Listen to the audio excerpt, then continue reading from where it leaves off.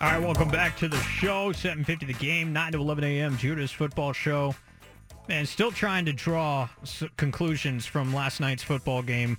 Oregon State 41, Oregon 38 as the Beavers pull off the upset as nearly 2-touchdown underdogs at Reser Stadium. Tyson Alger covers the Oregon Ducks for The Athletic. You can find him on social medias at Tyson Alger. He was at Reser Stadium last night, covering all that action through the mist, through the fog, and wrote an excellent recap on The Athletic, and he joins us right now. Evanson Bernard, by the way, coming up at 10 a.m. on the show later this morning as well. But Tyson, thanks so much for joining us, man, and we appreciate it after the late night last night. Man, where do you start with this Oregon loss to Oregon State as 2-touchdown favorites going into Reser? And I guess I'll start to sharpen the perspective a bit. They knew they had to stop the run and stop Jamar Jefferson, and they were unable to do so last night. How did that unfold from your perspective? Yeah, it was one of those games where I guess the final result might be surprising, just because, like you said, Oregon was nearly a 2-touchdown favorite coming into this game. But the reasons Oregon lost are kind of what's plagued this team this whole year. Like, we knew they couldn't stop the run, and we knew that the offenses had a tendency of turning the ball over. And last night they just absolutely ran into a train in Jamar Jefferson, who just, his first touch went for an 80-yard touchdown. I mean, if that wasn't indicative of things to come, I don't know what it was. But, I think a lot of attention will be paid to what went wrong for the Ducks and just kind of how gassed and porous this defense has looked. But Oregon State played a great game last night, and I think that was my seventh Oregon State game that I've covered in my time here, and I think that was probably as memorable as ones as I've covered. There was a lot made of the fog last night at Reser, and it kind of had a great feel, kind of definitely a late fall, late November game feel with that fog in the atmosphere. What was it like for you, kind of visibility-wise, over for us just watching the game on TV? It did seem to, inhibit the visual experience a bit, but it was hard to tell if it was really impacting gameplay on the field. Did you get any sense on the impact of the fog last night? I don't think it really had much impact on the field. I think when you're looking down on something, it makes it a little bit denser than it would be if you're looking across the field. But it started to roll in kind of right around the start of the first quarter. But by the second and third quarter, it was just flat out tough to see. There was two instances where in those RPOs that Oregon runs with Shuck. There was everyone in the press box was just well, I think he threw that, and then you just kind of wait to see where people ended up. But it was definitely substantial. But it started to lift right around the fourth quarter, right as the Beavers really kind of took a stranglehold of this thing. It's the second straight week, and Tyson Alger of The Athletic is joining us here on Judas Football Show. It's the second straight week that Oregon has shown some vulnerability on the defensive side of the ball.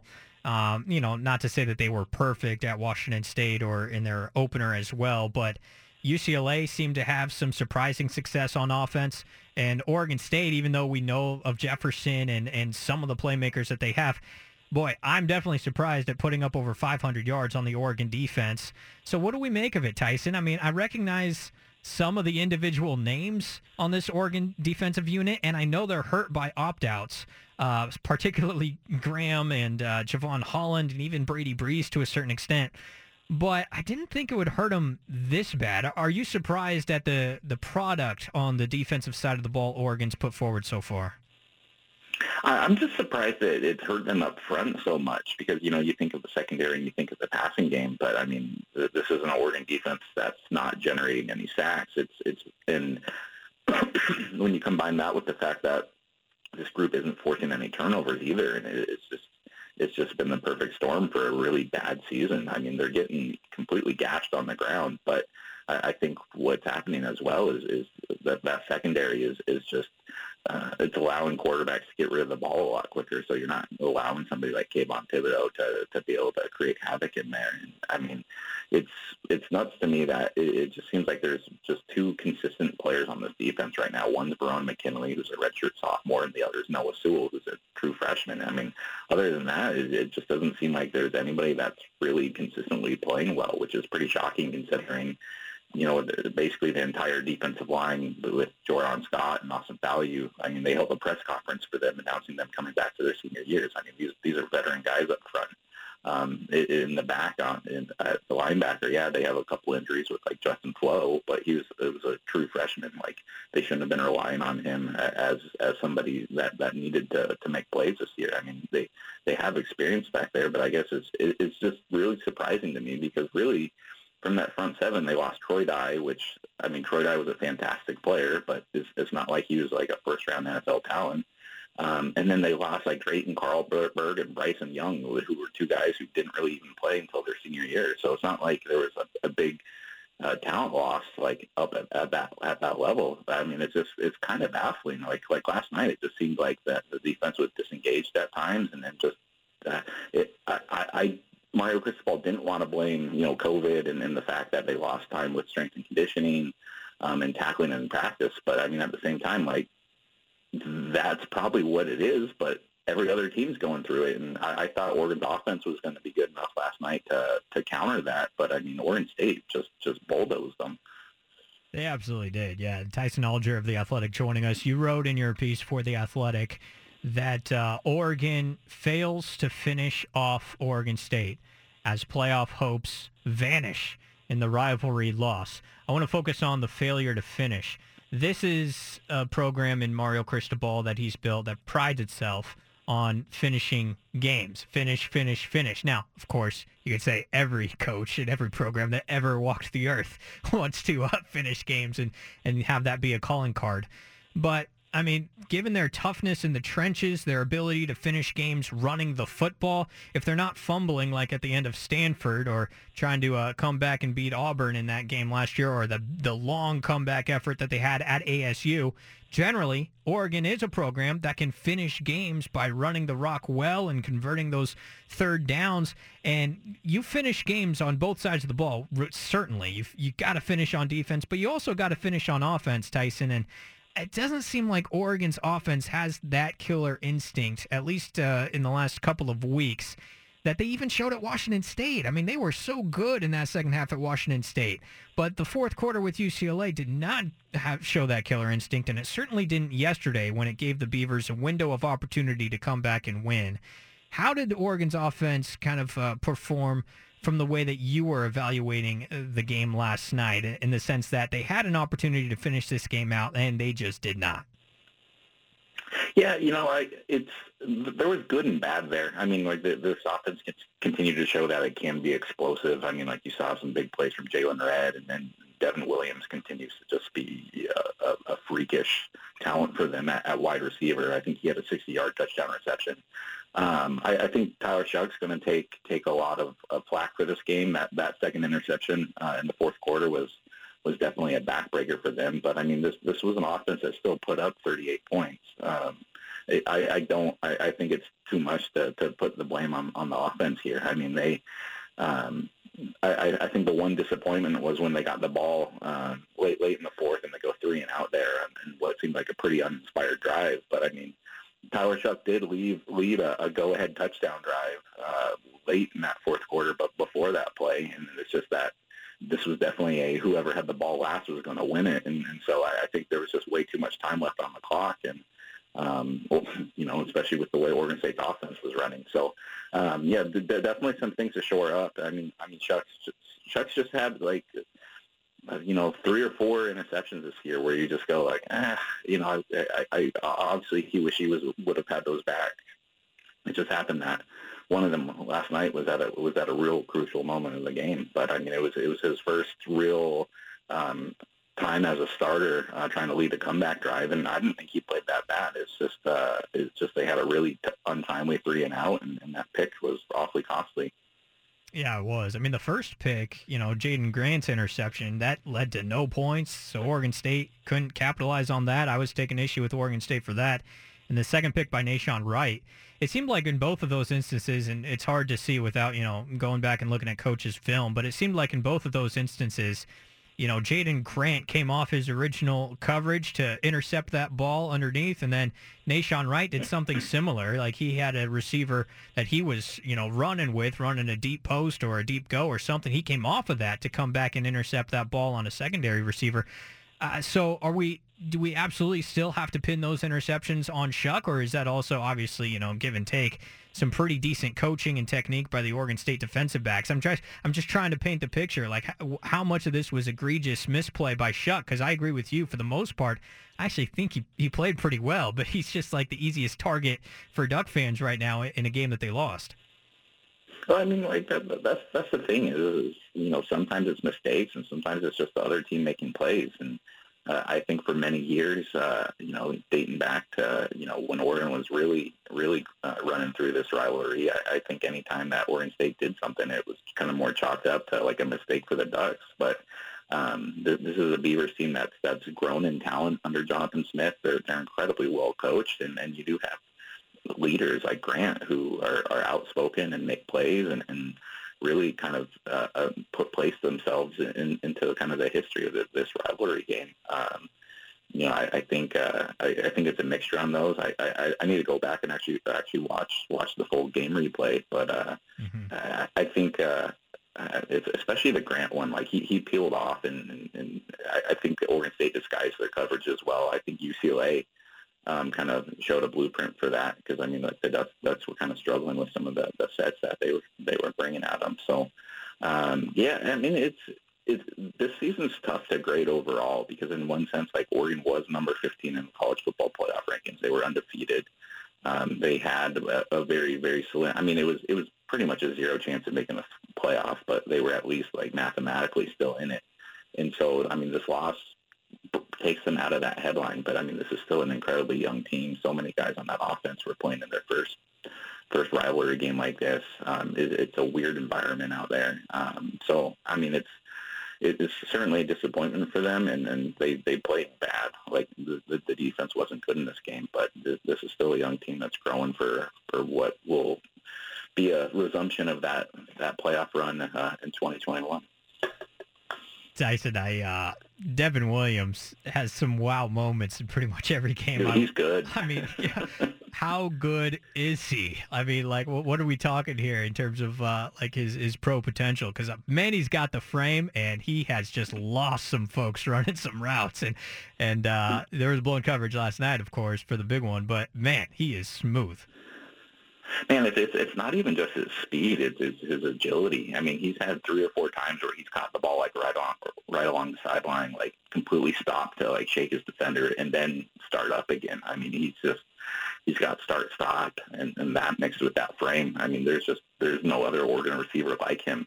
And honestly, I can't really think of a guy who does all those things in the time that I've covered this team. And I mean, this was really. It's so funny to be wrapping. I mean, feel like you're wrapping things up after this game here late November, and still thinking that it's only the 4th game of the season. Like this is where you would really think that he'd just be really getting going. He's got 4 games under his belt in a new system with a new team, but we only got 2 official ones left before hopefully they end up in the Pac-12 title game. Yeah, I mean he's been phenomenal to watch for a lot of reasons. What's the evaluation on Kayvon Thibodeau this year, Tyson? He had a couple of splash plays. He had the pass knockdown on 4th down. He had the sack of Jebbia. And yet I'm also seeing, is he being used to his peak capacity? How do you evaluate Kayvon right now? I actually thought he played pretty well yesterday. A player like that who, had 9 sacks last year, obviously I think people are going to look at the sack totals from this year and see it's down. I think yesterday was his first sack of the season, but he's getting double-teamed a lot. But just I spent a few series watching him, and just the way that he's able to kind of shed guys and bounce off to where the ball carrier is. It certainly wasn't flashy, but I mean, if you take the Pac-12 by storm like you did last year, I mean, all of a sudden you're going to start getting game plans for, and I think that's something that he's adjusting to. I think it's something that the Ducks are adjusting to, especially when they don't quite have the coverage guys behind them to allow them that time. But I mean, I wouldn't be too worried about them, but it's certainly not the disruptor that we saw what seemed like every other play last year. I thought this guy was going to be the Pac-12 Defensive Player of the Year this year, and he's certainly far off that pace. In fact, I think like I mentioned earlier, I think Noah Sewell's been the best player of this front seven so far, and he's played in 4 career games. All right, Tyson, a couple of last things for you. One, your preseason predictions for this Oregon football season that you had on The Athletic. You predicted back then that they would have 1 loss in the regular season, and that would come at Oregon State. Now, you self-disclosed that you hedged a little bit. Let's just leave it there. You're a genius, Tyson. How did you know? But big picture, what kind of, if you can backtrack to that, to frame your thinking in the preseason, what led you to that kind of prediction? Was it something just overall in the Ducks that you were like, this is going to be a really good team, but I tell you what, the Beavs are also going to be for real this year? And did it ultimately pan out in the way that you may have thought it could? I just think Jonathan Smith's teams have played Oregon really well the last 2 years. If you go back and look at last year's game, I mean, it was Gebbia's first start, and the Ducks didn't really pull away from them. Obviously, there's a huge talent gap between these two teams, but if you look at the last 2.5 years of Mario Cristobal's teams, there's always a head-scratching loss or two. Last year it was at Arizona State. The year before it was at Washington State, Arizona back-to-back. And then just kind of looking at this year's schedule, it was a mixture of them playing at Reser. They've struggled on the road at times. Jamar Jefferson is obviously what he is on the ground. It just, I don't know. I'd like to say that I did all the analytics on it, but it was just kind of a gut feeling that I didn't stick with this last week, because we did our updated mid-season picks, and I did a projected record, and I said, I've seen enough from this offense to think that they'll be able to handle Oregon State. So I don't get all the credit here, but hopefully people just saw that first article and not the second one. Yeah, that's right. Yeah, absolutely. And I tell you what, my hand's up there with you, man. I had 41-27 was my game prediction, that Oregon was going to put up 41. I thought Oregon State was going to put up some points, but wouldn't have enough to keep up. And my last question is, how does this team, when they move forward now, they got at Cal and versus Washington. If you put on that Tyson Alger predictor hat again, do you think this Cristobal team will be able to regroup, bounce back? They get an extra day to prepare now as they get a Cal team that just lost in brutal fashion yesterday. Are they going to be able to bounce back and beat Cal on the road? And then, of course, with that big rivalry with Washington, I don't know. I don't even know where to start thinking about where that game is. And even, honestly, if any of this gets played, too, is the other factor, of course. Yeah, no kidding. Like this, the games are dropping left and right here. I'm not worried about Cal. I thought they had a chance of being good coming into this year, but at this point, it just kind of looks like a lost season. I mean, they've had games canceled. They've had tough losses. I don't quite know what they're still playing for. So I think the Ducks will be able to regroup for that one. That Washington game looks kind of scary now, doesn't it? Yeah. We'll have to see how they look. I mean, Washington, Utah this weekend. That'll be a fun one. But the Oregon team that played yesterday, I don't think that team beats Washington. Now, granted, I think there's a lot of things Oregon can fix, and it can still be a good game. But the Huskies are looking pretty good, and if that game happens, it'll be a tough one. Tyson, I appreciate you taking the time as always, my friend. Love talking football with you. You make me smarter each and every time. Find them on socials at Tyson Alger. Read them and sub to The Athletic. I know they got great discount pricing going on right now to sub. So do that and read Tyson Alger's work if you're an Oregon fan. Tyson, good talking to you, my friend. Thanks for joining us. Hey, thanks, Judah.